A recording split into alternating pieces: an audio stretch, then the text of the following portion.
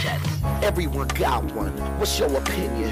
This is the rant room. Tongues won't be bitten. Ain't no rules, just spill it, and anybody can get it. No limit, we here to kill it. You tuning into the thrillers, and no, ain't no stopping. Any topic, even the random. We get to random. I hope that you ready. We entering in the zone soon. We on a grown shit. Welcome to the rant room. That's it. That's all I got to say. What's up, y'all? It's your boy, Hilliard Guest. Why are you looking at me like that? No, I'm not looking. No, I'm not looking at you.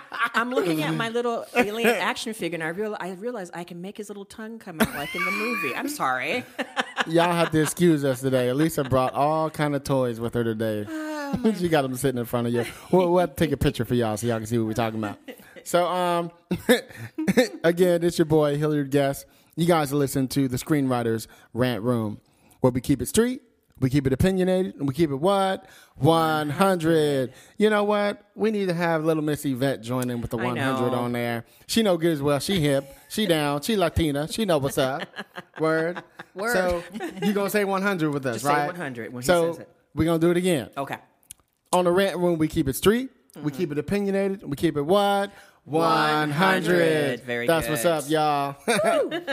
So check it. On this show, we discuss entertainment, TV, film, music, culture. But our focus is always screenwriting, stories, craft, shit like that. Yes. That's what we like to say. Yes.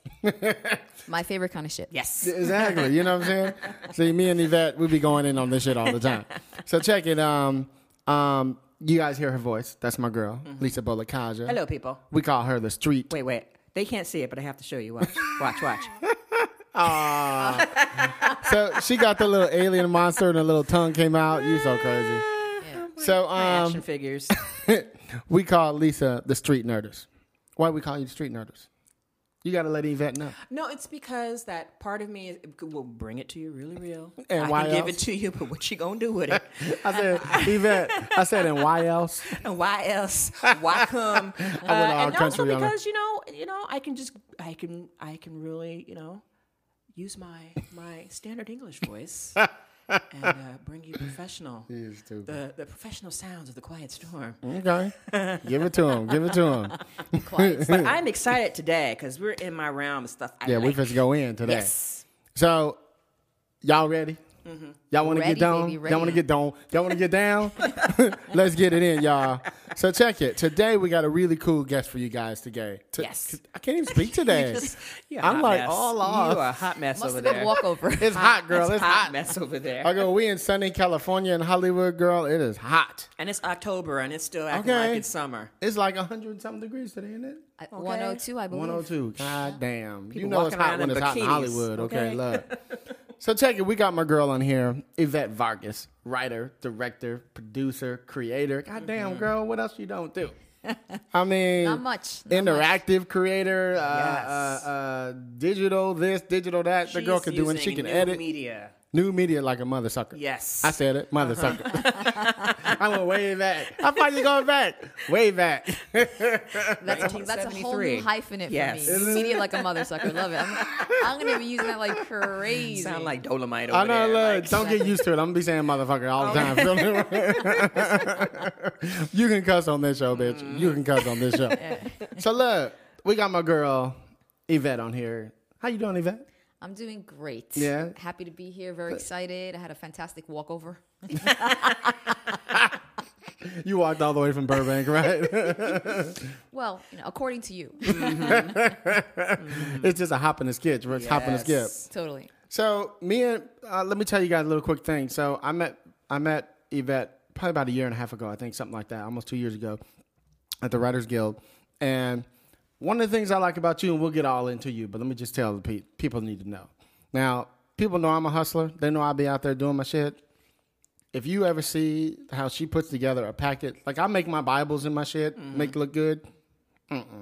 This heifer right here, let me tell you. I said it. This heifer right here. What she do? Okay. So you talking about putting together a packet and putting together your whole, it's ridiculous. Okay. You read your stuff and you be like, damn, I need to really learn how to do this shit. Well, thank you for that. You can tell you got a team or you just know what the fuck you doing. You know what I mean? Whether it be the graphic design, the artwork, the layout, everything is just so detailed in your packages, you know? And so when I see stuff like that, I'm like, damn, we need to bring her in and let her teach this shit Right. to some of these kids. Yeah. You know what I mean? And we can talk about that at some point. For sure. But that's how I met her, and I just loved her work ethic. And she's a beast, you know, beast of a director, beast of a writer, beast of a producer, and the multi-platform and all that Yes. stuff. So I think when I met you, you actually were invited to come speak about what you do, if I remember. Yeah. Well, you and I had met at like a One of meet the and greet. salons or Yeah, something, exactly. yeah. A meet and greet event at the WGA, and then shortly after, I was speaking on multi-platform storytelling at the WGA, and I speak on that subject a lot because there really is hardly any information, any real information, tangible information that creators can find and take away with them. So it's definitely my area, my soapbox, all of it. And not only do I create it, but I'm absolutely about sharing my model, you know, with creators, getting it out there because I really have created a new model. You know, it's not that it's an alternative model to standard traditional models in the industry, but it's a new model for creating content in this Right. digital entertainment age. It's elevated, motherfucker. Let's just keep it real. Absolutely. You know, the producers seeing your stuff are like, oh, we need this bitch. Look, we can't even do this without Okay, her. bring her in. Thank you. And just going back to, you know, I'm just really fortunate and blessed because I have a tremendous amount of creative skills. I came out of the womb drawing and painting. Okay. So it was visual storytelling from the beginning. Right. Then I got into writing. When I was in junior high school, I was really inspired by short stories, you know, hardcore. And what is a short story? A short story is a film. You know, Yeah. if you really think Yeah. about it, Yeah. a short story is a film. So I went along with my drawing and my painting and also, you know, design. I got into graphic design and writing these short stories. And, you know, so I just knew that storytelling was my thing. So I studied design for 2 years. I'm originally from New York. Okay. And New York and that what that New accent Jersey. is? Yeah. It's Little God combination, knows huh? God knows what it is right now. But you know, New York and New Jersey, so a combination of the two. And then so I went to art school, FIT in New York for design, and I went there for 2 years, and I worked for 2 years. But you know, telling stories was just it was like pulling my heartstrings. So I applied to NYU and you know, got into the directing program at Tisch. So that was Wow. fantastic because I really combined like everything, all of my Everything. visual storytelling. You know, definitely my writing, and then clearly creating it, producing it, because everything that I had ever done as an artist was you know, I was able to produce a final product that I was able to share with people, because for me, art is meant to be shared. Sure. And I just learned that from drawing, painting, graphic design, everything. There was a process that you go from idea, then you go through production, and then there's a final product that you always deliver. So, you know, directing was, that was my thing, absolutely, because I was about not only telling stories, but producing the content that then you deliver to an audience. So, you know, that was always me, and that's always how I see art, you know, for myself clearly. So with all that, and having the background in the design and graphics and what was happening at the time with the web, with interactive design, I mean, I learned how to create a website in a day. Like, all of that has come really, really naturally to me. So, you know, Little Miss Techie over here. Okay. yeah, That's right. you know, I mean, I thank God for it. So, you know, so just between all of those creative skills and the storytelling, both traditional and digital, which has been my entire, you know, professional career, I just, like, for me, when I conceive something, I see the entire package. I can design it. I can make it interactive. I can put it on the web. I can create a, you know, variety of different mediums based And that's off what of that content. multi-platform is, right? Absolutely, absolutely. And for me, but it's just been like everything that I've ever done has been that.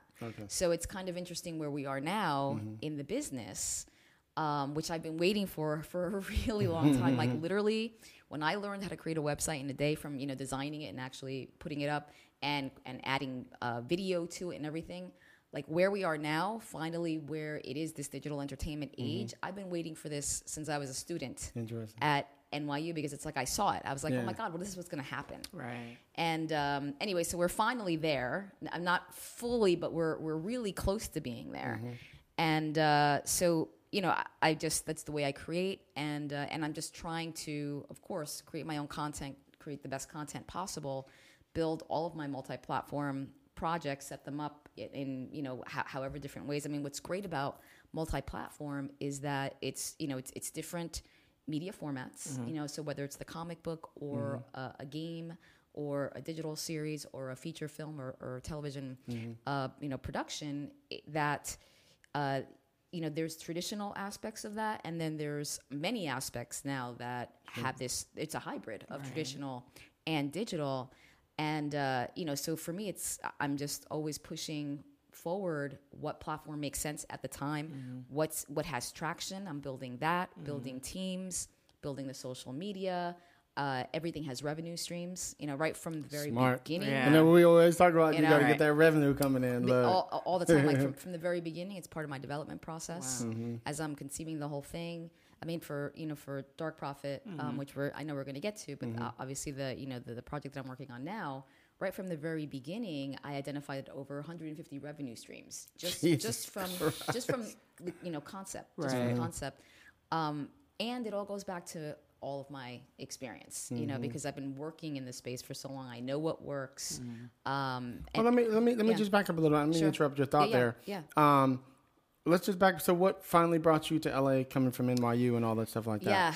Yeah. Well, my senior thesis film from NYU did really well. It ended up winning a Best of NYU. Okay. And I was traveling. Was that an action film also? Or what was that? It was actually a drama. It was a drama. There was action in it, but it wasn't sci-fi action thriller. Okay. And that was called Thicker Than Water, and it was about, you know, this woman who was estranged from her family, and she comes back on the day of her father's funeral. And, you know, so it's like this bittersweet moment. She's rejected by the family, but yet the mother kind of wants to bring her in. And, you know, and then later on, basically, you know, there's in the will reading, the father bequeaths all of his everything, financials, everything to her. Okay. So, you know, so then there's a huge riff in, you know, the family clearly, which divulges secrets in the family. Like all these secrets come out. So that was, you know, basically what it was. Okay. And, but it did really, really well. Just in other festivals, it ended up winning like, you know, 15 awards that year. That's different great. Film festivals. Thanks. So I was traveling quite a bit with the film, and you know, coming out to LA, and also NYU Tisch had a big event here for the winners of their festival, and I just realized that the business was here. Right. You know, and as much as I love New York, I will tell you, like for me, I am a New Yorker living in LA, but this is where the business is. And if you're going to be working in the business, you need to be here. And not even that you have to live here all the time, but you need to establish relationships here, as you know, take the meetings, all of that. So, you know, so my boyfriend, who's now my husband, you know, for quite a while. Exactly. We made the pilgrimage out. And it was like, you know, it was just the greatest thing we could have done. And it was before 9/11. So, you know, I will tell you that I am thankful not to have been, you know, downtown where we lived at the time. And you were in the thick of it back then. Yeah, totally. Really? Exactly. And you know, just it was just the right move at the right time. And at, you know, at this time, what I was doing after I graduated NYU, I was doing definitely all kinds of different production work. You know, whether it was music videos. I worked, you know, at ad agencies because I mean, I had the design skills as well as the production skills for commercials and everything else. So I was kind of like, you know, this person that could do a lot of different things. And always, thankfully. See, that shows in your packets. It's not just somebody putting a picture in with some words. It's really thought out and Yeah. just marketing perfectly. and just the eye for it, yeah. Totally. Well, and The and- fonts. I mean, yeah. everything is like detailed. Go ahead. I'm sorry. And thank you. No. And thank you for that. And with all these experiences, like, a lot of ad agency work is in New York. Ad agency, like, that's a really huge industry. Okay. So especially for creatives, regardless if you're a filmmaker or not, there's just lots of opportunities there. And then growing interactive, type of work, at the time, which now is, it's just bigger and bigger all the time. So, so with all that, when my husband and I moved out, and he's a graphic designer, creative guy himself, we spent like the first year just really meeting people, working everywhere, building relationships, gaining clients on the freelance side, and then we started our own business, our own company, Digital Rain, which we have. That's a good today. title too. Yeah, I like that. thanks. Which we have today, and literally, what you guys have seen, what I've done for my own content, in this multi-platform storytelling, is everything that I do for my clients. So our clients are the studios and production companies. Well, let's talk about some of those clients you Sure. guys have. You guys have done some pretty big clients. I mean, tell us. Yeah, List yeah. them. Yeah. Tell the folks if you can talk about who they are. No. Well, yeah. I mean, definitely. The studios. Done for work for all of them. Warner Brothers, Universal, Disney, Sony, Paramount. I mean, all. Pretty much all the studios. We've created work for, and the kind of work that we create. It's somehow we're creating content for an existing IP to promote it. So it's whether it's a new film or it's a new TV show or it's whether it's a new album or some musical artist. It used to be video games for a really long time. Now it's apps. Apps. Sure. Apps are the games these days. Video games. If you really look at the video game market, there aren't a lot of new games that come out. It's really franchises, well-established franchises that then have like the next version of the game.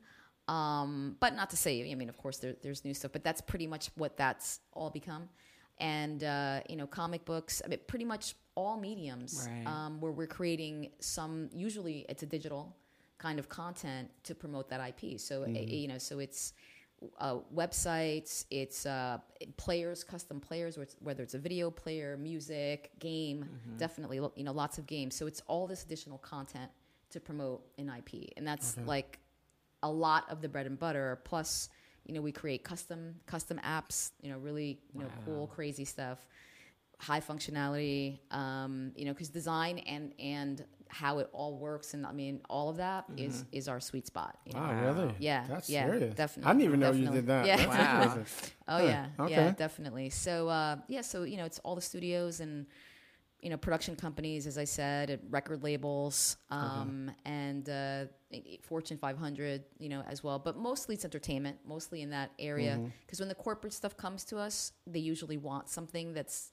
special, like or entertaining, for whatever, if they have a special campaign. Honda, we worked with Honda for like 5 years. And it was for this special program that they had called Honda Battle of the Bands, which it was this scholarship program for African American colleges. So it was like this whole competition was a 6 month program where most of the 3 months or 4 months of that was competition with like 40 bands, 40 of the schools. And there was a voting process, which then came to, the 10 finalists that then performed at the Georgia Dome.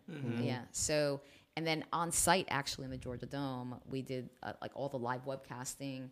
It was pretty awesome. Wow. It was pretty awesome. So, so that is an example of a corporate account, clearly, but it was for this entertainment, kind of program. So we do a lot of that as well.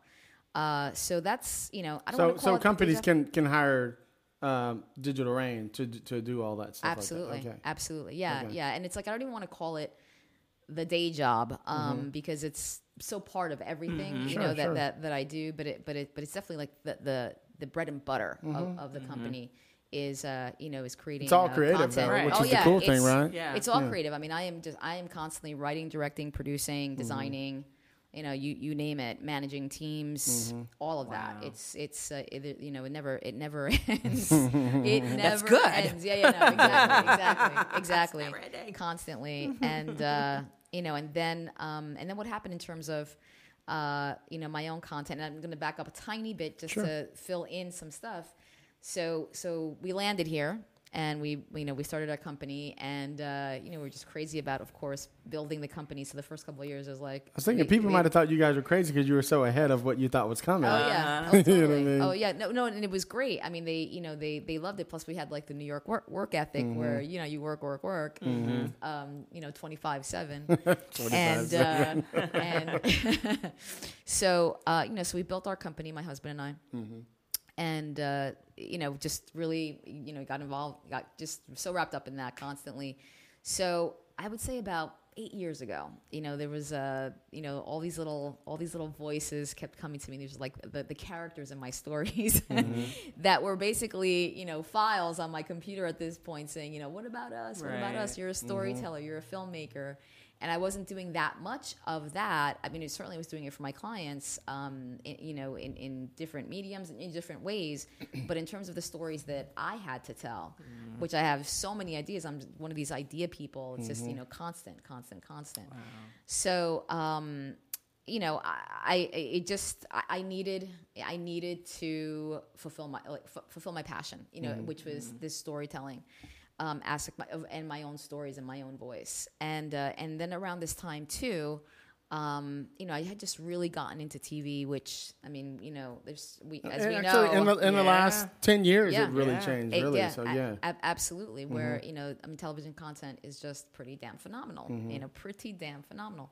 So, I really wanted to learn television writing. I mean, everything about it because it's different than film. It really is different than film, and the businesses are very different. So when you were at NYU, you were focused more on features? It was definitely features, and screenwriting, screenwriting as opposed to teleplays. Right. So I decided, one way to force myself to get away from the business a little bit and focus on my stories was to go to grad school. Of course. So I, applied to UCLA and for their screenwriting program, although I really was interested in their television program, but the only way to get to the television program was through the screenwriting program. You had to do the screenwriting first? Well, it's television is under the screenwriting. The major is screenwriting, but they had a 2-year concentration in television. Okay. It was just called the television track, the show running television track, which was exactly what I wanted. So I applied to UCLA. Because she want to be a showrunner, y'all. Matter of fact, she is a showrunner. Yeah. Hello. So I applied. Luckily, thank God I got in, and then I applied for the television track because you had to apply for that on top of it. Wow. So I was like, oh man, it's like I better get in. Yeah, it's what I want. It's why I'm here. But anyway, fortunately, I got in, and then I had this 2-year concentration of television. The first year was half hour, and the second year was 1 hour.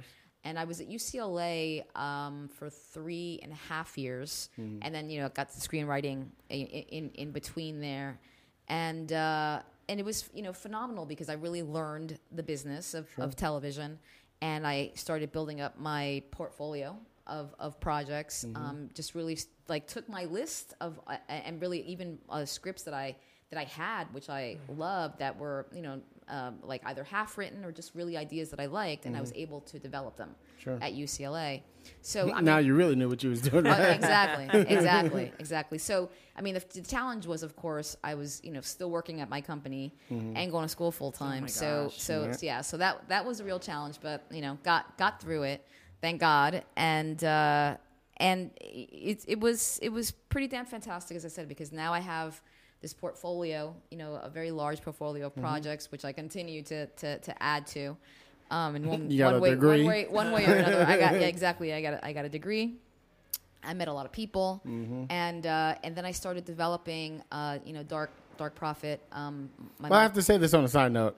I swear to God, who was I was talking to some big producer the other day, and I brought up you for some reason. I think we were talking about packets and putting together or whatever because I have the sizzle that I'm about to do. And we were talking about things, and I was like, oh, my girl Yvette Vargas, she blah blah blah. She goes, oh, I know Yvette. I was, who the hell was it? Every time I talk to somebody, they know who you are. Oh, that's fantastic. I love Every it. single time. Good, and I hope they're smiling. Go ahead. I'm sorry. Oh, no, it's fine. It's fine. Well, you're gonna have to remember who that is. So Right. I can, I know, you I remember who it know, was. say hello. You know. So what happened and how this, Dark Prophet came to be was this was in my last quarter at UCLA, and they have quarters there as opposed to semesters. So that's what they're called. So my last quarter there, just before my last quarter, NYU Tisch West, they have an incredible alumni here. NYU really? Tisch. I'm yeah. not surprised. It Yeah. crazy, but very active, very strong. I mean, I would even venture to say that they even rival. So they got the- a the mafia like USC. Howard does, don't they? Wow, they Yeah. got the Tisch Mafia Okay. too. Hardcore. Oh, alumni. wow. I will tell you. And I had just recently become, involved because I had heard that it was so good. Because when I first moved out here, you want to meet people. So, they had. Well, I wouldn't even call it an alumni association at the time, but I mean, it was like two guys at a bar. You know what I mean? Sounds like a joke. That was it. So, which is fine. It was fine. Everybody starts somewhere. But now it's this thriving alumni. They have events every week. There's an event. Wow. It's pretty damn incredible.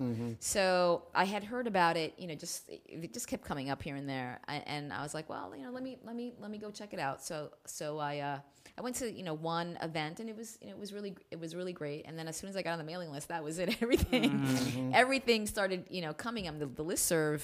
I mean, I must get like 10 emails a day. I mean, it's incredibly active. So around this time, just before my last quarter at UCLA, the Tisch Alumni West, they were holding a digital series lab. This was like the third year that they were doing it. So they had a call for entries from all alumni. So Dark Prophet, and I came up with the idea with Dark Prophet before I had started grad school. It was never the right project for UCLA, especially anything that was multi-platform. They just were not set up for that. Wow. And, She was so ahead. Like, yeah, It's like- exactly. It was just like They're not ready for me. So, but I knew that it was something that I always wanted to do, and so this was the perfect opportunity. This Tisch opportunity was, I was like, wow, if I get selected, then this is definitely the catalyst. Like I just knew that if it became a finalist, that it was something that I'd be doing and seeing it all the way through. I just knew that. So, so I submitted it, and it was, pretty rigorous submission process. It took a day to fill this thing out. I'm not even joking. And it was a really high bar. Like they definitely weeded out the people that were not ready because it was this 6-month commitment. And there were meetings, like there were lab meetings once a month, and for different. One was production, one was casting, one was development, feedback. They're and really bring getting in you ready.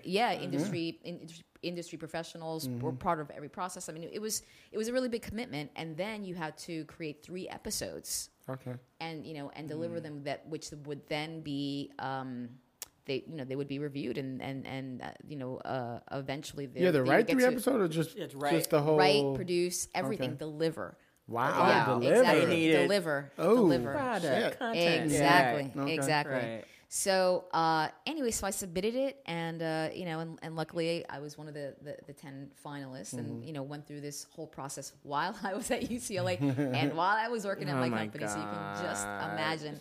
And and Dark She's a Prophet, robot. She a vampire too. Look at her. She not human. Steven Spielberg is my Okay. friend. He winds me up every morning. So it was something that I knew that I was going to do, and it was just amazing. Like the moment that I said yes and just surrendered to it, just all the right people started coming through. Exactly right. That's the way it That's is. how it works. Once you surrender and you're like, this is it. You know it, then you just live it, and not to say that it's easy, but Right. still, the universe opens up Right. for this to work.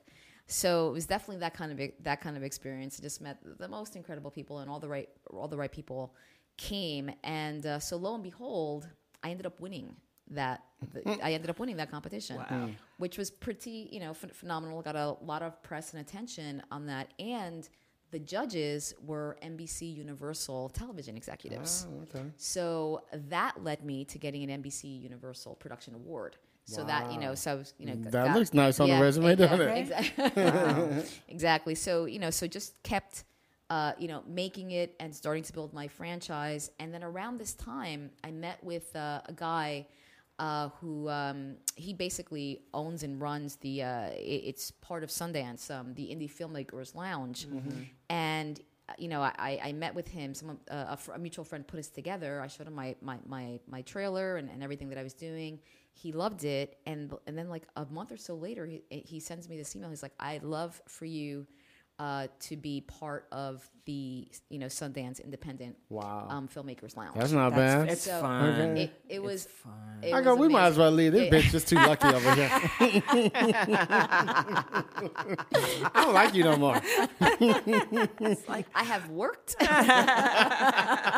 Oh, you did the work, bitch. You did the work.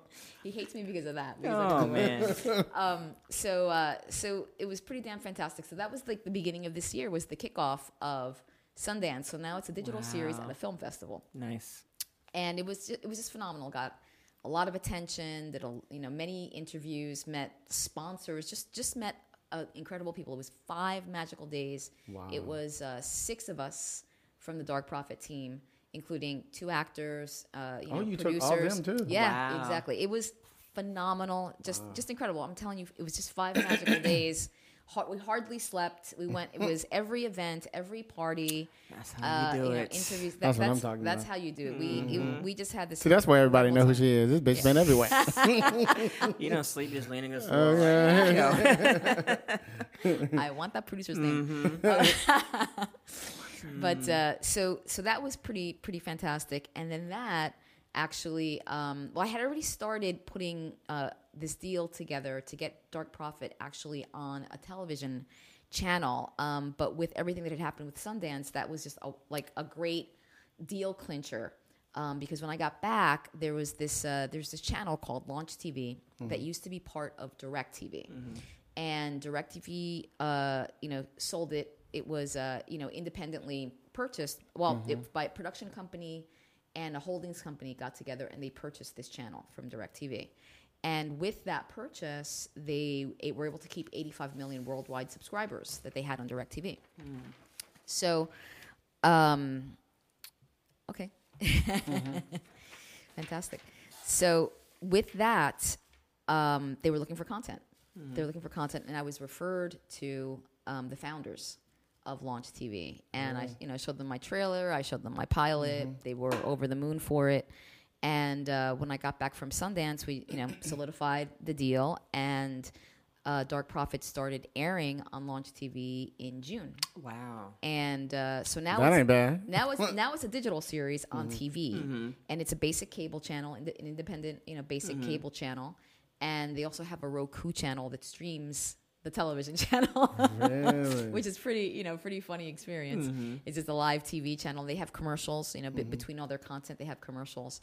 So, and that's really growing, and it's doing really, really well there. And they've ordered 10 episodes. Wow. So yeah, 10. All right. Oh my gosh. I can wear the writer's room at. Well, let's get into what let's get into Dark it. Prophet Yes, is about, because exactly. I have the comic book in my hand. Yeah. Okay, let's And I get got it. last week and I read it, and then here's the thing, because when you gave it to me last week, all you said was, I want you to read this. So I read it, and then when you get to the end, I noticed, they got a webpage, and that's when I went to YouTube and looked. I'm like, oh my god, this is like so interactive. It's like I'm reading the preview issue, and then now I'm on another platform looking at the character, and I'm like, so tell us the world, because the Sure. first preview issue, we get a little taste Yes, a of little this taste. world. Totally, exactly. And that preview issue we premiered at San Diego Comic-Con in July, and just a phenomenal experience. 4 magical days. Right. Did a lot of press. Locking up my brunch, Let's tell the people what messing Dark up my Prophet brunch is. game. I don't think we ever told them the genre and all that Right. stuff No, like that. definitely. So Dark Prophet, it's a sci-fi action thriller, and it's about this music student, this genius music student, who creates music mathematically the way Mozart did. And he crunches numbers in his head the way Good Will Hunting does. So he's in grad school and he's working on his senior thesis project that a corporation came to him and said, hey, we want you to take our math formulas and turn them into songs. So while he's doing this throughout the year, and there's something else that happens to him, which I'll come back to. But while he's working on this, and he's already been taking these math formulas and turning them into songs and delivering them back to the company, he actually finds a hidden cipher encrypted in the math, and he cracks that master code and unscrambles it through all of the songs that he's created.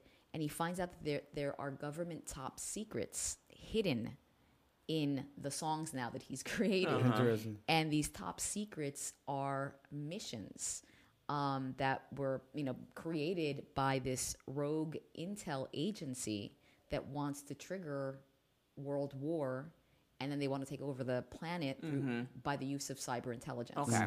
So our hero, whose name is Day Shepard, unknowingly, he's been part of their plot. He's literally taking these math formulas, turn them into songs, and then that agency is trading these secrets and missions in a song file. So it's so under the radar. It's like Hitchcocking in a way. It's like it's yeah. like you had the everyday guy who thinks he's doing one thing and then realizes he's entangled in like this craziness, and no one probably believes like, oh my God, this is really happening. Oh, yeah. I thought I'm doing this basic job. Oh, I'm doing this thing, and come to find out that oh my God, I'm like the linchpin into some crazy. Totally. Exactly. So when they find out, and the organization, like their nickname or just their secret name is Black Box. When they find out that he knows, they set him up for his girlfriend's murder, and he is forced to escape and go underground and become the musical artist known as Dark Prophet. Now through his own music, which he distributes in the clubs, he's got his DJ friend. He has a runaway that becomes his sidekick, this Cassie, this woman, and the DJ is played by Rick Gonzalez, which I know you guys are a fan of. Well, tell me who the bad guy is too, though. Yeah, and the bad guy, the bad guy who basically he is the colonel of the rogue intel agency called Black Box. It's Henry Rollins. Come on now. Yeah. She got Henry Rollins on here. and he's brilliant. And in fact, I mean, he was just the one that came to mind when I was creating that character. Really? Oh yeah, totally, absolutely. He's just so right for it. But I will speak about Henry's character a little bit. The reason why he masterminded this whole conspiracy and basically take over of the world is because he's been in a military. He grew up in the military family. He's just been in that life. He's been a patriot for forever, running black operations, everything. And at this point, he just feels that the world is so corrupt, so greedy. Every political system, it really doesn't work. Ultimately, doesn't work. And the only way to fix it is to start over. So that's why he's starting the war, so that then get rid of all of the systems and processes that are in place and start over. So he's doing it for his own noble reasons. As all megalomaniacs do. Yeah, exactly. I have the solution. Right. Exactly. But he's going about it in a very Now, did you guys do the aggressive comic way. book first? We did the digital series first. Yeah. And then, okay. Exactly. So now getting back to Day Shepard, a.k.a. Dark Prophet, which is his music name, his artist name. So what he's doing with coding his own secrets in his songs is, and it's dispersed through the clubs, the DJs, everything, musical downloads. He is basically building his own army, a rebellion against Black Box with the club culture, pop culture, tech geeks, anybody that listens to his music and listens to his message. So if you're in a club and his song comes on, your smartphone will vibrate, shake. The numbers will unscramble on your screen and give you a call to action. And for example, kill the man to come up with something. Black Box. Their next mission is in this location at this time, and this is what we need to do to stop them. That kind of thing. So he's just building his own army and communicating through music. And now, are the people knowing this? It's not subconscious. Like they know. They're conscious of what's happening. Okay. They're totally conscious. Okay. They're completely. Because it's not like it's triggering, it's buzzing, it triggers something. Yeah, Like what? No, Go to this yeah, mission. no, Okay. it's not This is Manchurian conscious. Candidate. Yeah, it's not Manchurian Candidate. Yeah, so it's not like in their head or something. Right. Yeah. No. It's like they see it. He's rallying the troops to basically stop World War and then this next version of the world, which will be controlled through cyber intelligence. And it's near future, like 2019. It's 2019 is when the war. Okay. When the war is in full force. Okay. For sure. And so that's at the heart that's the story of Dark Prophet. Okay. Plus, one of the things in terms of why he actually was able to find that hidden cipher in the math formulas to begin with at this point, and even the why now, is he was already brilliant at crunching numbers and all of that, but from a child he always suffered from seizures, and he would have been this incredible music prodigy had it not been for the seizures. Right. So the seizures, it made him a bit of an outcast. He learned martial arts to defend himself, all kinds of things. But once he gets into grad school, there's this clinical trial that is looking for music and gifted music and math students. So they go to the colleges and everything. And Day's professor recommends Day for this clinical trial to see if it helps him with the seizures, because in the clinical trial, it's all about expanding the use of your mind and focus and concentration and all of that. And actually, this clinical trial works for about the first year or so. But then all of a sudden, and his results are just crazy. Oh, that's why you do like a year later. Yes, okay. Exactly. His results are crazy off the charts. The best student possible.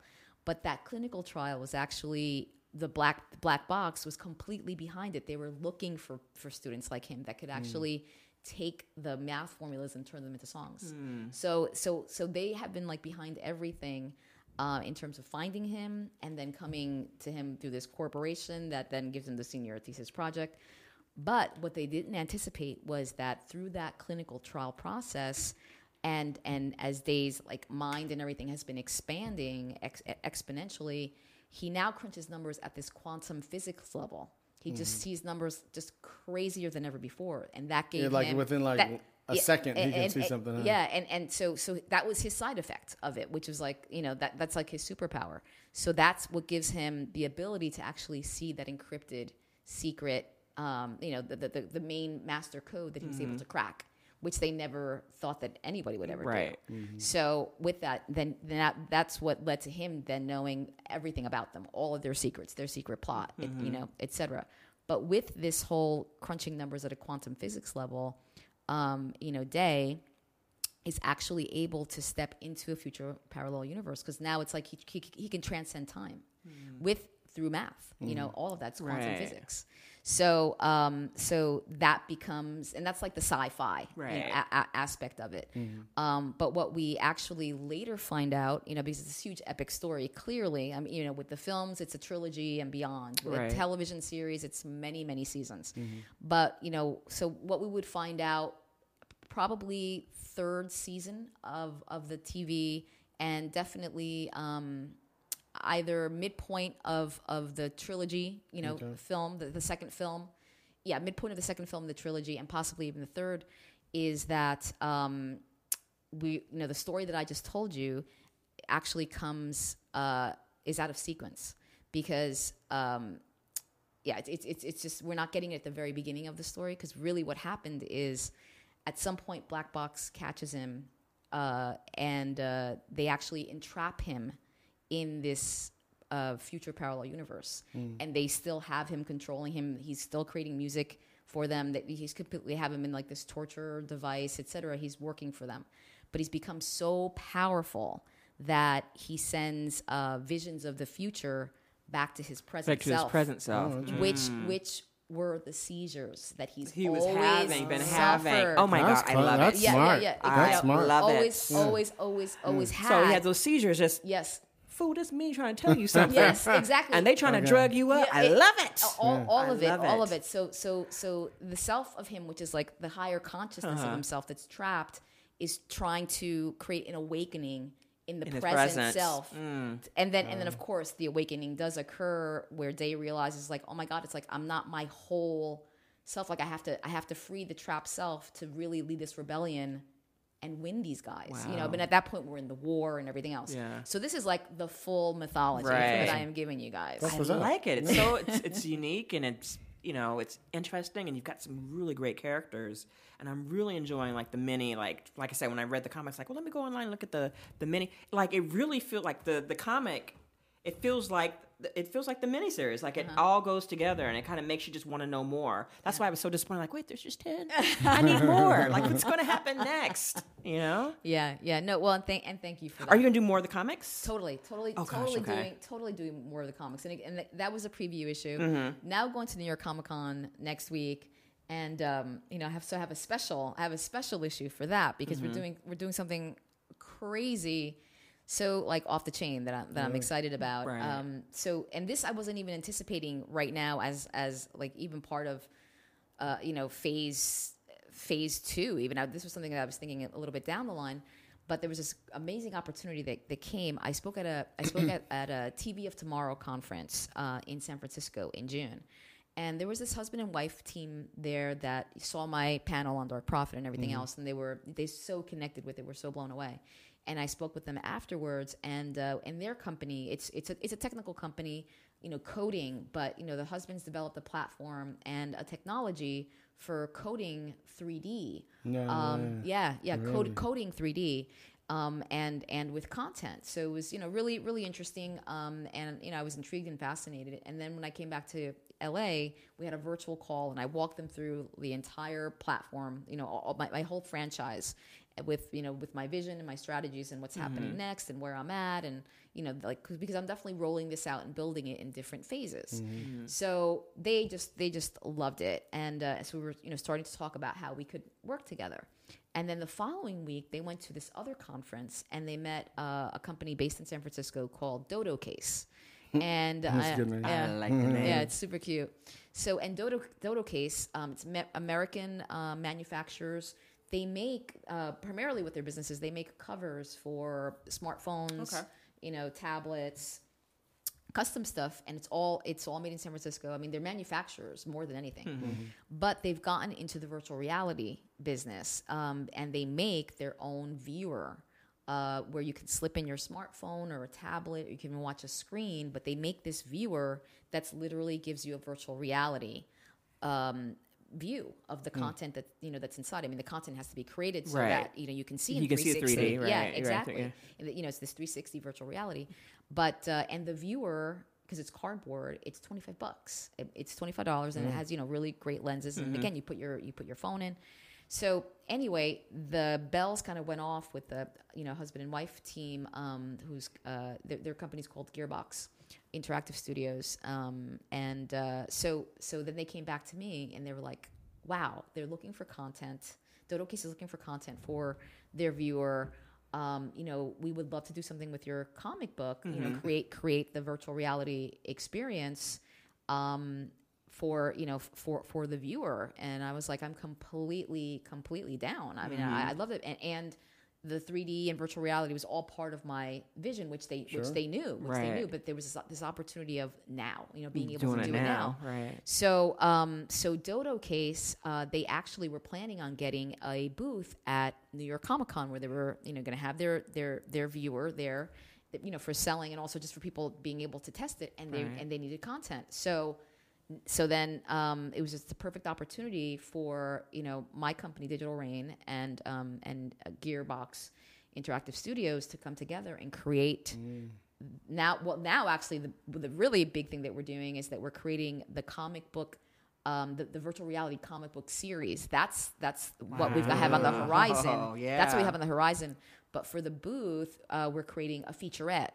Because it wasn't. I mean, this all happened really, really quickly. It's like 3-week turnaround. So 3 weeks to create a new special edition book, comic book for the show, and clearly for this featurette. So it's been just like going back and prepping and creating new artwork Right. that now you can see in a 360. So it's expanding everything that I had already done, Right. plus finishing some stuff. And so Gearbox has been working on that, and I'm like beyond thrilled. It looks amazing, insane, and so that's what we're going to be premiering at New York Comic-Con. You So know, let me ask you, as a avid comic book reader, how do you feel about this going forward for your group, your Comic-Con peoples? Do you think this is something? Are you kidding me? Yes. I'm not They trying to will ask a jump stupid on question. it in a minute. Yeah. Excited. I mean, new ways to look at content. They will eat it up. They will eat it up. And I would too. I mean, there's been stuff, I know you've probably seen stuff online where you talk about where you have like that. At one point, like several years ago, they were doing, you do the comic book and they would do it online, and then parts of the comic book would actually move. You get the Right. Oh, yeah, visual. yeah, yeah, And yeah, that was yeah, cool, because then it's like, oh, okay, I can go in and watch that. It's just going to go, can you imagine doing a 360 with a comic book and you feel like you're immersed in it, in yeah. the world. You're in it now. Like you are the Exactly. comic book, which is going to be bananas. Yeah. It's going to be bananas. As long as it's affordable. And as working class folk can participate, Girl. that's always Yeah. good. $25 for the viewer. $25 for the viewer, and of course, the featurette. There's no price for Right. that. But then we're going to price. Right. We're going to price each episode. Right. Of the comic book series. Accordingly, it'll be. fun. I mean, it definitely will be competitive price, and we're just beyond thrilled. And what's really fantastic is that since it's such a new space for content. Right now, there isn't anything that is story, like really scripted. Right. It's mostly simulations Right. or experiences, whether it's a ride or your motor crossing, like experiences, which is great, but there isn't anything that's really story based. So narrative, certainly nothing that's sci-fi action thriller, Right. nothing that's character Right. based. So it's going to be pretty damned interesting and exciting to premiere this. And we're really confident. We're really confident about I it. have two questions for you. Yeah. One is regarding the series, the 10 episode pickup. Yeah. When do you guys start getting into that? And are they letting you, because you proved you know how to do it, Totally. are they letting you run the show? Are they bringing in Yeah. another person to help you with it? What's the deal? Yeah, no, it's definitely, the whole thing was a proof of concept, clearly, in terms of everything that I created, even up until this point. But no, I mean, with them, which is fantastic, is that I don't have to bring on a showrunner or anything like that. I mean, we have delivered content, quality content, and they want more. So, so I have my team and all of that. So we're going to go into production on that next year. Good. Probably be second quarter or so. Because the pre-production is going to be, a bit of really planning that. It's 10 22-minute episodes, which is 3.5 hours of story. So it's still going to be, really, it's still a digital series because we're still doing it under new media contract. Right. And so I'm thinking of probably shooting it like a movie where you basically shoot everything at the beginning, and then edit the hell out of it. If we have to do pickups, we'll do that. I'm thinking. I mean, I think that's just the smartest way to do it, and most economical and everything else. Now, are they helping you guys? Are they adding to the budget to what you had before? I mean, it's going to be much better. Definitely, Yeah, absolutely, okay. yeah. No, it's going to be good. It's going to. And are you going to have more projects under your digital ring? So you got the comic Dark Prophet now, but since you have your digital ring comics, are you going to have other stories down the pipeline? Totally. Are they going to be sci-fi or a little different or? Everything that I write is and conceive. It's character-driven, high concept. Okay. So it all lends itself to being to be able to be told on multiple media formats and multi-platform. That's exactly what it is. It's a story told over multiple media formats. And why that's really important in terms of the media formats is because going back to the business, we all know this is a business. Media formats are monetizable. Sure. So, right from the very beginning, as you identify the different mediums that are the best mediums to explore your story fully, that you start building your revenue streams. It's like, okay, what is the model? What are the traditional models of that particular medium? Sure. And how do I craft my project to fit with the traditional mediums and how can I use my creativity and what's available to me in the digital storytelling age to add on top of it, and how can I add value, and who are the people that I could take this to, that it's a potential investor, a potential partner, potential sponsor, et cetera, and then then you start building, of course, your track record, hopefully in the space, whether it's a social media, you're building up your social media, or you are able to bring in some partners that actually mean something, or you can cast, you cast some notable names, etc. Which is like, as everything we know, it's all the packaging and being able to pitch this stuff and present it, and that's why going back to, your package is incredibly important. Right. Anyone that you're presenting to or speaking to sees that you're professional, that you're ready, that you know how to make money with it, all of that. I mean, you need to present that every single time, to no matter who you are speaking to, because you want to move on to the next level. For me, my mindset constantly is the how can like, for me, it's like, how can I walk in there and get a yes? So I go through all the check boxes of what could be the possible no's. And I make sure that I've handled all those. Right, you got an answer covered coming in. Exactly. Yeah. So, if you do your work, if you do your homework, you're ready, and then more opportunities come. And also another thing is, once you start building your brand, many opportunities come, and that's a lot of what's happening. For me. Question for you in regard to the comic book. You were kind of touching on it. Is like, I'm just thinking about, like, The Walking Dead, for instance, where the comic book was out and then they came out with the show. Yeah. You kind of did the reverse, where you have the show and now you come up with the comic book. Right. How close is the comic book going to be to the show? And are you going to go further with the comic book because you can? Or what's your intent with that? Yeah. I don't know if that was what you were talking about, but... Yeah, no, I'm definitely going to go further with the comic book, and the whole thing. And going back to multi-platform for a second, it's about building a story universe. And there's always, of course, one main main storyline that you're starting with, but sometimes there could be, some parallel storylines. Certainly, a lot of subplots. Sure. Your main character or main characters, and those subplots, what have you. So you're really like creating this story universe, and then you go at that story universe through different POVs or through different storylines or different points in time in the entire timeline of the whole universe. So in the digital series, actually, it's like one point in time, and then it kind of skips ahead. The comic book is already when he's underground. It's a different. Okay. It's actually a different time period. Yeah. So and actually, all of the mediums for the most part they're either a different time period or it's a different POV into what's going on, whether it's coming in from the underground aspect or it's coming from the black box, their side of it, et cetera.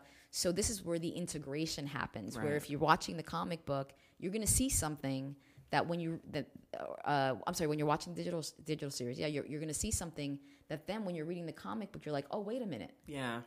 Now there's something else. I get another aspect of it. Yeah, because in the comic book, when you get the preview part, like you said, he's already underground, they're going after him, and there's like a mention of his girlfriend. But when you look at on the digital part, you actually get to see the girlfriend, and you're like, oh, wait, there's just more part of the story that's opening up. So you're kind of like compelled to like, well, I'm going to read the comic book, and I'm going to look at the other thing to get different viewpoints of the story. Totally. Because clearly it's like, I'm not getting the whole thing with each one, but put together, you're kind of figuring out. And it also kind of gives me a sense of, almost a feeling of the unreliable narrator kind of thing, where I'm like, well, whose viewpoint? Like, how can I trust what's going on here when I'm looking at this? So it's really it's making you think, and you get really engaged with the work. Because even I was reading the comic, like, well, wait, she's already dead in here. Oh, wait, we're starting from this viewpoint. But wait, maybe I need to watch this other part. So it really is kind of interconnected, and it's really fun. Cool. It's like it really is like playing a video game, and you're kind of putting all the pieces together, and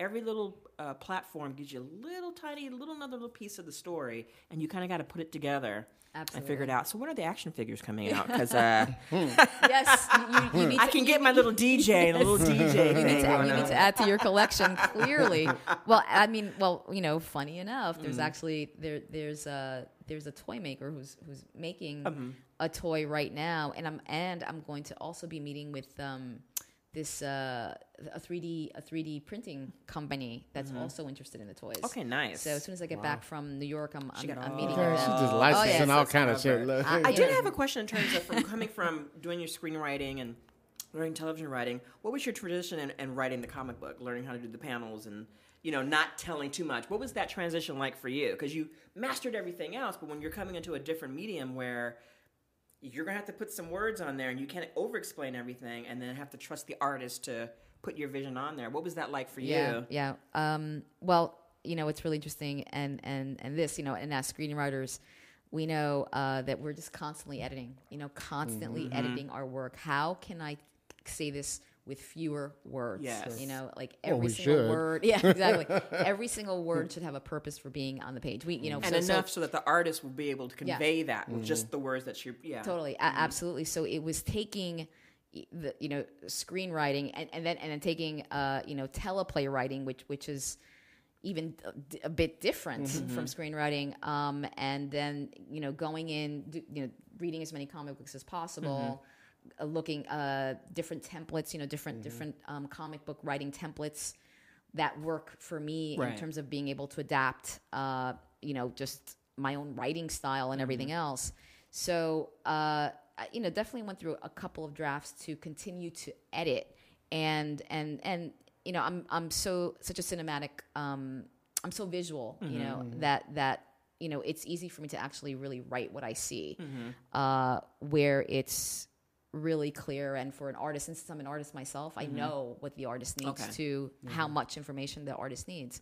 So, but with all that, it's still that constant editing of a writer, and how can I say this in the least amount of words, or how can I be as the most effective? Right. And sometimes it's like, you have to you have to scratch and blow away your darlings, the lines that you love. It was the such a phrases, great line. exactly, into the wind, just because what, especially in a comic book. It's just fluff. It's just so not needed. It's like each word has to carry so much weight. Because it's a difference Totally. between that and a graphic novel, Right. which Yeah. you can be a little more wordy about. Exactly. Sure. Exactly. Much more poetic. So it's less poetry, but at the same time, it can still be poetic where it's appropriate for you to be poetic. Okay. So you have to really pick and choose, and depending on what's going on in the scene and all that kind of thing. So it was a very interesting process, and it was kind of crazy. Also, like once I was on the other side of it, to think like, wow, I'm actually still telling the same story, but with a lot less words.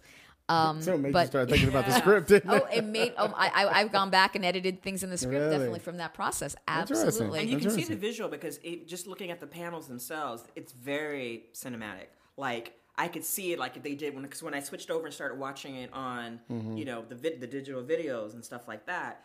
It was clearly like just looking at this, I could see the movie. And then once I started watching it, I'm like, yeah, there it is. Because sometimes you'll read a comic book and it's like, okay, you'll see the panels and you're like, all right, here's the story. But this one, it's like literally it's reading. It's a good comic book when it's like it's like watching the movie. And a lot of the setups, and the thought bubbles and all that's really, really good. Thank you. Thank you Well, you so did a thank you so great much. job. Well, thank you. And I have a little bit more news which is interesting. Tell us the news and then give us one last thing for everybody. And then we'll give it- Sure. Well, I am in talks with some investors about the feature film. Yeah. Now, do you already have a separate script for that, or is something you need to write? I have the separate script. Yeah. Completely different. Yeah. Wow. Yeah. Oh my God. Told you she'd be. She's like, okay, I got this. What you want? I got it. It's like all bases are covered. It's so smart. So smart. I'm That's what's ready. I'm ready, you guys.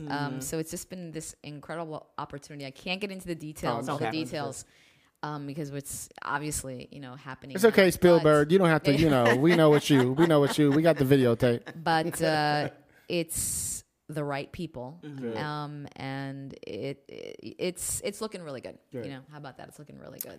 And one thing I didn't say, and you were talking about it before you got here, is that you are a woman, okay, a Latina woman. Let's get it out there, all right? I love Making that. kick-ass action projects, and I know you got more shit other than that, but I love that that's what you're coming out with, Right. blowing up, in the multiplayer platform reign, if you will. Especially coming out with like, a sci-fi Mm-hmm. thriller type stuff. Because a lot of times when they see people of color and they come with stuff, they just have this preconceived notion that With a we got- diverse Yeah, cast. it's like, we talk about what Erica Alexander with her comic book, Yeah. Concrete Park, and them talking about when they're coming to pitch things. And when they walk in the door, they have this preconceived notion of what kind of story you're going to get. And then you give them something like, and you're talking about technology, coding, you're talking like some other level stuff. They're just like looking at you like, oh, that is not what we thought. And it's like, yeah, we've been trying to tell you. We do all kinds of stuff, So I'm really thrilled about that. Like before she even walked in, I'm like, yes. When I looked at the name, I was like, what? Yvette Vargas? What? Sci-fi stuff? Like, oh heck yes. That's so. Just think of all the people, younger people who are looking at that stuff and can Absolutely. see that, and just literally, sometimes people you just got to see it to believe. Well, she's it. an educator too, so I know that Yeah. that's Yes, one of the things. that's key. It's one of the things, and you guys, I hear this all the time between. First of all, being a woman, Right. being a woman in this space, because we're talking about entertainment and entertainment technology. Exactly. So definitely, and then to be a person of color, Exactly. on top of it, and I am out there just absolutely waving that flag Girl, and, do and it. everything else. It's like yeah, Because this we're is what I hungry do for this. Oh, totally, absolutely. And the thing is that. Like I don't want to be put into a box. I don't only write this Right. at all. Just like my fellow creators. Right. Absolutely not. And especially just because I'm a woman and because I'm Right. Latina. Right. No. Right. Hashtag no Hashtag bitch. Google me. Exactly. And what's so funny is that many times before I walk into a meeting, I mean clearly. They know my name that I'm a woman, but they're expecting like this biker chick with every tattoo in the world and piercings, and piercings Yeah. coming out of She's all God I mean, knows she Green where. card. walks in, she looks like an executive. Like, I'm here to green light whatever I need She's to green usually light. in black though. This is true. Yeah. I'm from New York, but Wait, this shit might be real. She might really be I told you putting she a songs vampire. out there and coding stuff. Like this movie might be like, what's that? I don't remember, was it a John Carpenter? I can't remember whose movie it was where the stuff was like real. As soon as it played out there and people heard it, it became like real crazy stuff. Okay, she on some next level stuff. So beware of She Yvette, was in y'all. Twilight Zone. Okay. Type of shit. I know what you're doing. The revolution is So coming. thank you very much, Absolutely. Yvette. thank you. My So- pleasure. My pleasure. This next segment, because of time, we're going to get into Yes. Don't Sleep on Them segment. Yes. Cool. So for those of you who are just tuning in to the show, we do this segment called the Don't Sleep on Them segment. This is a time when we writers, I got to go into my voice. This is when we like to highlight a young writer or an older writer, just somebody you guys have never really heard of. And we'll read, we usually read like an opening scene or some scene just to show you guys, wow, check out this next writer. And then we'll dissect it and talk about what we liked, for like 5 minutes or whatever. So this next scene is called Complex. And it's from Elisa Graybill. She is, I told you about the sci-fi show that I was doing, the supernatural show, Right. that I was doing, we did in Seattle. Elisa and her writing partner wrote that script and produced that script. And so she came into town yesterday, and we were sitting chilling, talking about the project. And I said, send me some shit. I'll read it tomorrow, in the thing. And she sent me like 5 different scripts. And this is the one I thought would be interesting because there's a female lead, and I thought it was interesting. Mm-hmm. So this is from Elisa Graybill. And it's a low-budget thriller. It's like Disturbia meets Single White Female. It was in the Emerging Screenwriters finalist and that. It was in Scriptapalooza. And here's the log line.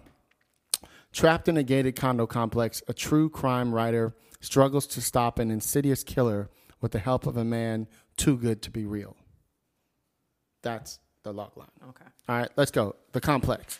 Exterior, the Evans home day, 20 years ago. A quaint, old 2-story home. A sprinkler sprays a lush lawn full of dandelions. On the porch, a basket swing sways. Around the side of the house, Laurel, 7, a pixie in rainbow tights, creeps on hands and knees, followed by a neighbor boy, also 7. Orange water guns at the ready. Deep in pretend. Interior, the Evans home, sun porch. In back of the house, in a cozy room with big windows, Christy Evans, 30. Pretty and plump, perspires as she irons a girl's navy skirt. She has an indentation on her ring finger where her wedding ring should be. Baby, Do you want apples and peanut butter or celery and peanut butter? She sets down the iron, rubs her neck. The iron puffs out steam. A knock comes at the door. Upstairs, on the upper floor, at the front of the house, in a sunny pink playroom, Darcy, 5, a tomboy in purple overalls and an oversized Braves cap, leaps from her tea table set for 2. Back in a second, Kurt. She speaks to the other setting as if someone was there. Darcy cranes her head out the open window, tries to see down to the front porch, but is too short. I hate peanut butter.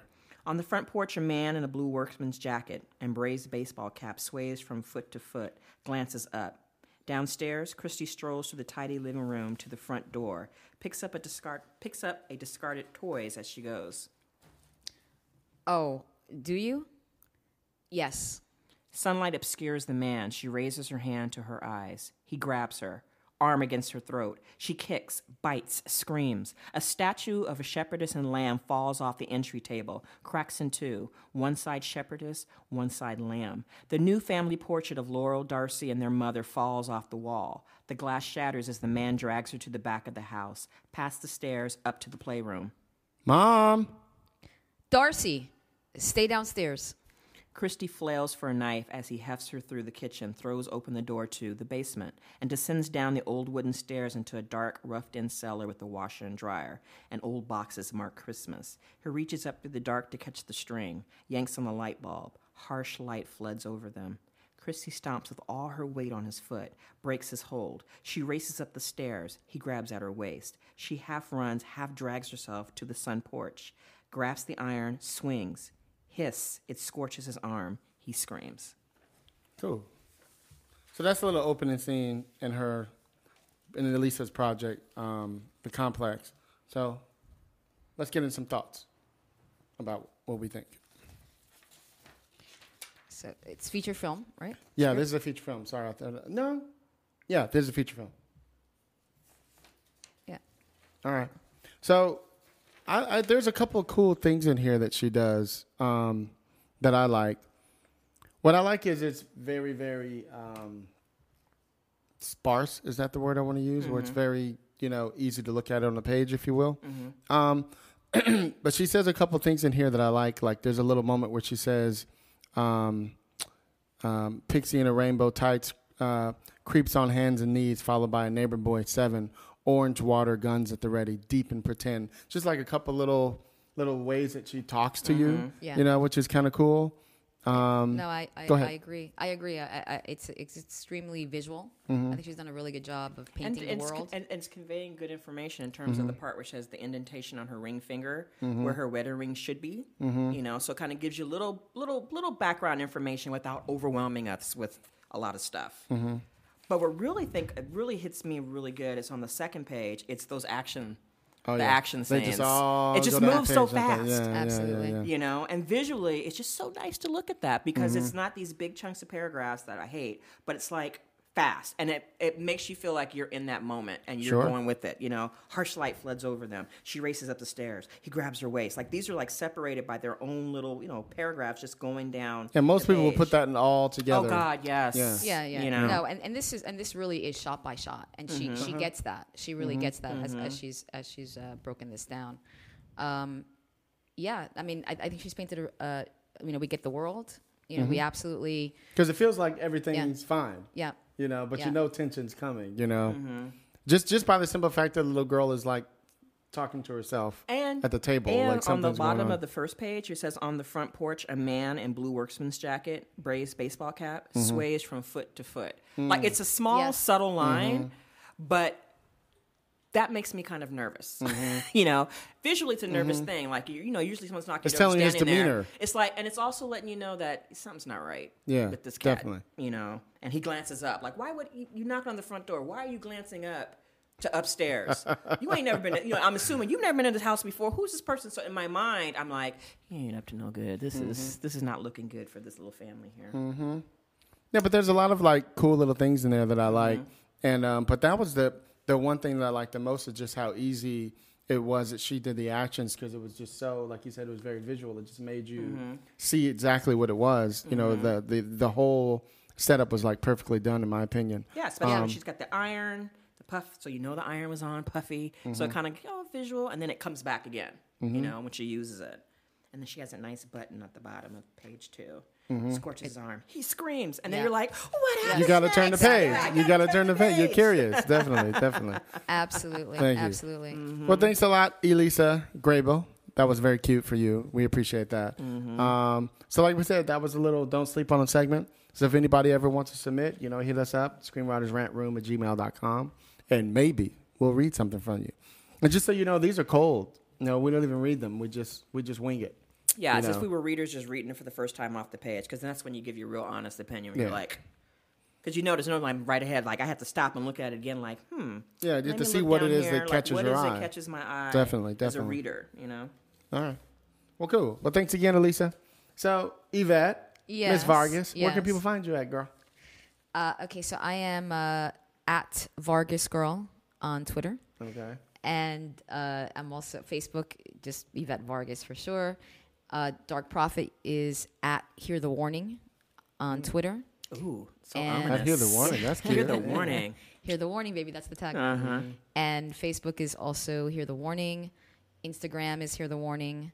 We have a new social media portal. Let's just say. Portal. Ooh, they got portals into other worlds. Worlds We're upon in the worlds. process. We're in the process of building it out, but you could actually land there right now. It's darkprofituniverse.com. Okay. And we are blowing this thing out, Wow. creating original social media content. We didn't even get into half of Wait. everything today. Are you going to have stuff where like people actually, if they pump in your phone number and they might send something like a text message that says "Hear the warning"?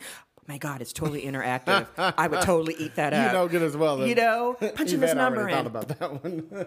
Do not be surprised. Okay. and we have many apps, so and there's a lot of gameplay with secrets and music and coding and encoding. So Multi-platform, you y'all. will be able to interact. I like it Definitely. because they had that little thing with what was it, No Good Deed, where it was on Twitter, where you like see a scene and do you do this or do that, and you click onto that, and like even though before the movie even came out, was smart. it was That was really smart. smart marketing because it made me go see that movie. Okay, number one. Okay. Okay, well Yeah. then in Idris too, so that There's you know, that. yeah, Exactly. You had all Yeah. the girls But going work to it go out see though, it. Yeah. Dark Prophet. No, thank you. So and then in a couple of weeks, about a week, the 9th, October 9th, the virtual reality comic featurette will be available, and you can go to Gearbox, and that's box is BOXX. So X's. gearbox.com/darkprofit. Okay, Yeah. I'll be looking for that. Lisa, where you at? I'm embracing myself and saying you can find me on Twitter. Usually I say don't follow me, but you know what? If you're not afraid, down. if you're not afraid, go ahead. And also you can find me on Bitchflix. What's that is? What that? With that, oh no, that? I just became a staff writer for them, and I'm writing about film genres of all kinds of stuff. Basically, everything to do with film. Pretty much what I do here, yapping, but I get to write it But you down. get to put it down, But it's huh? with the feminist gaze. So I'm going to Okay. give you some stuff, and I'm going to let you know what's working or not, and just letting you know. So it's an extended clapback. It's an extended, AKA Lisa's womanist gaze at certain you go. films, which is going to be a lot of fun. So check me out at Bitchflix. That's what's up. And I'm your host, Hilliard Guess, and I'm at Hilliard Guess on Twitter. Twitter. On Twitter. You can also find me on you can find me you can also see the show Screenwriters RR on Twitter. I am on Instagram, Facebook, everybody else's cousin, shit like that. So with that, thank you guys, Yvette, Lisa Lise. Our next guest has walked in the door. What's up, Miles? They can't hear your ass. Be on the lookout for Dark Prophet, y'all. Okay, Be on the look lookout. out for Dark. It'll be out there. 10 episodes. That's a It's blessing, out there, girl. That's what's baby. up. It's out there, baby. All right. Thank you. She better invite her brother to the writing room. At least come sit in and see what y'all doing. Anyway, so thanks again, guys. So y'all know what we do. Keep it street, keep it opinionated, and keep it what? 100. Peace, y'all. Ciao.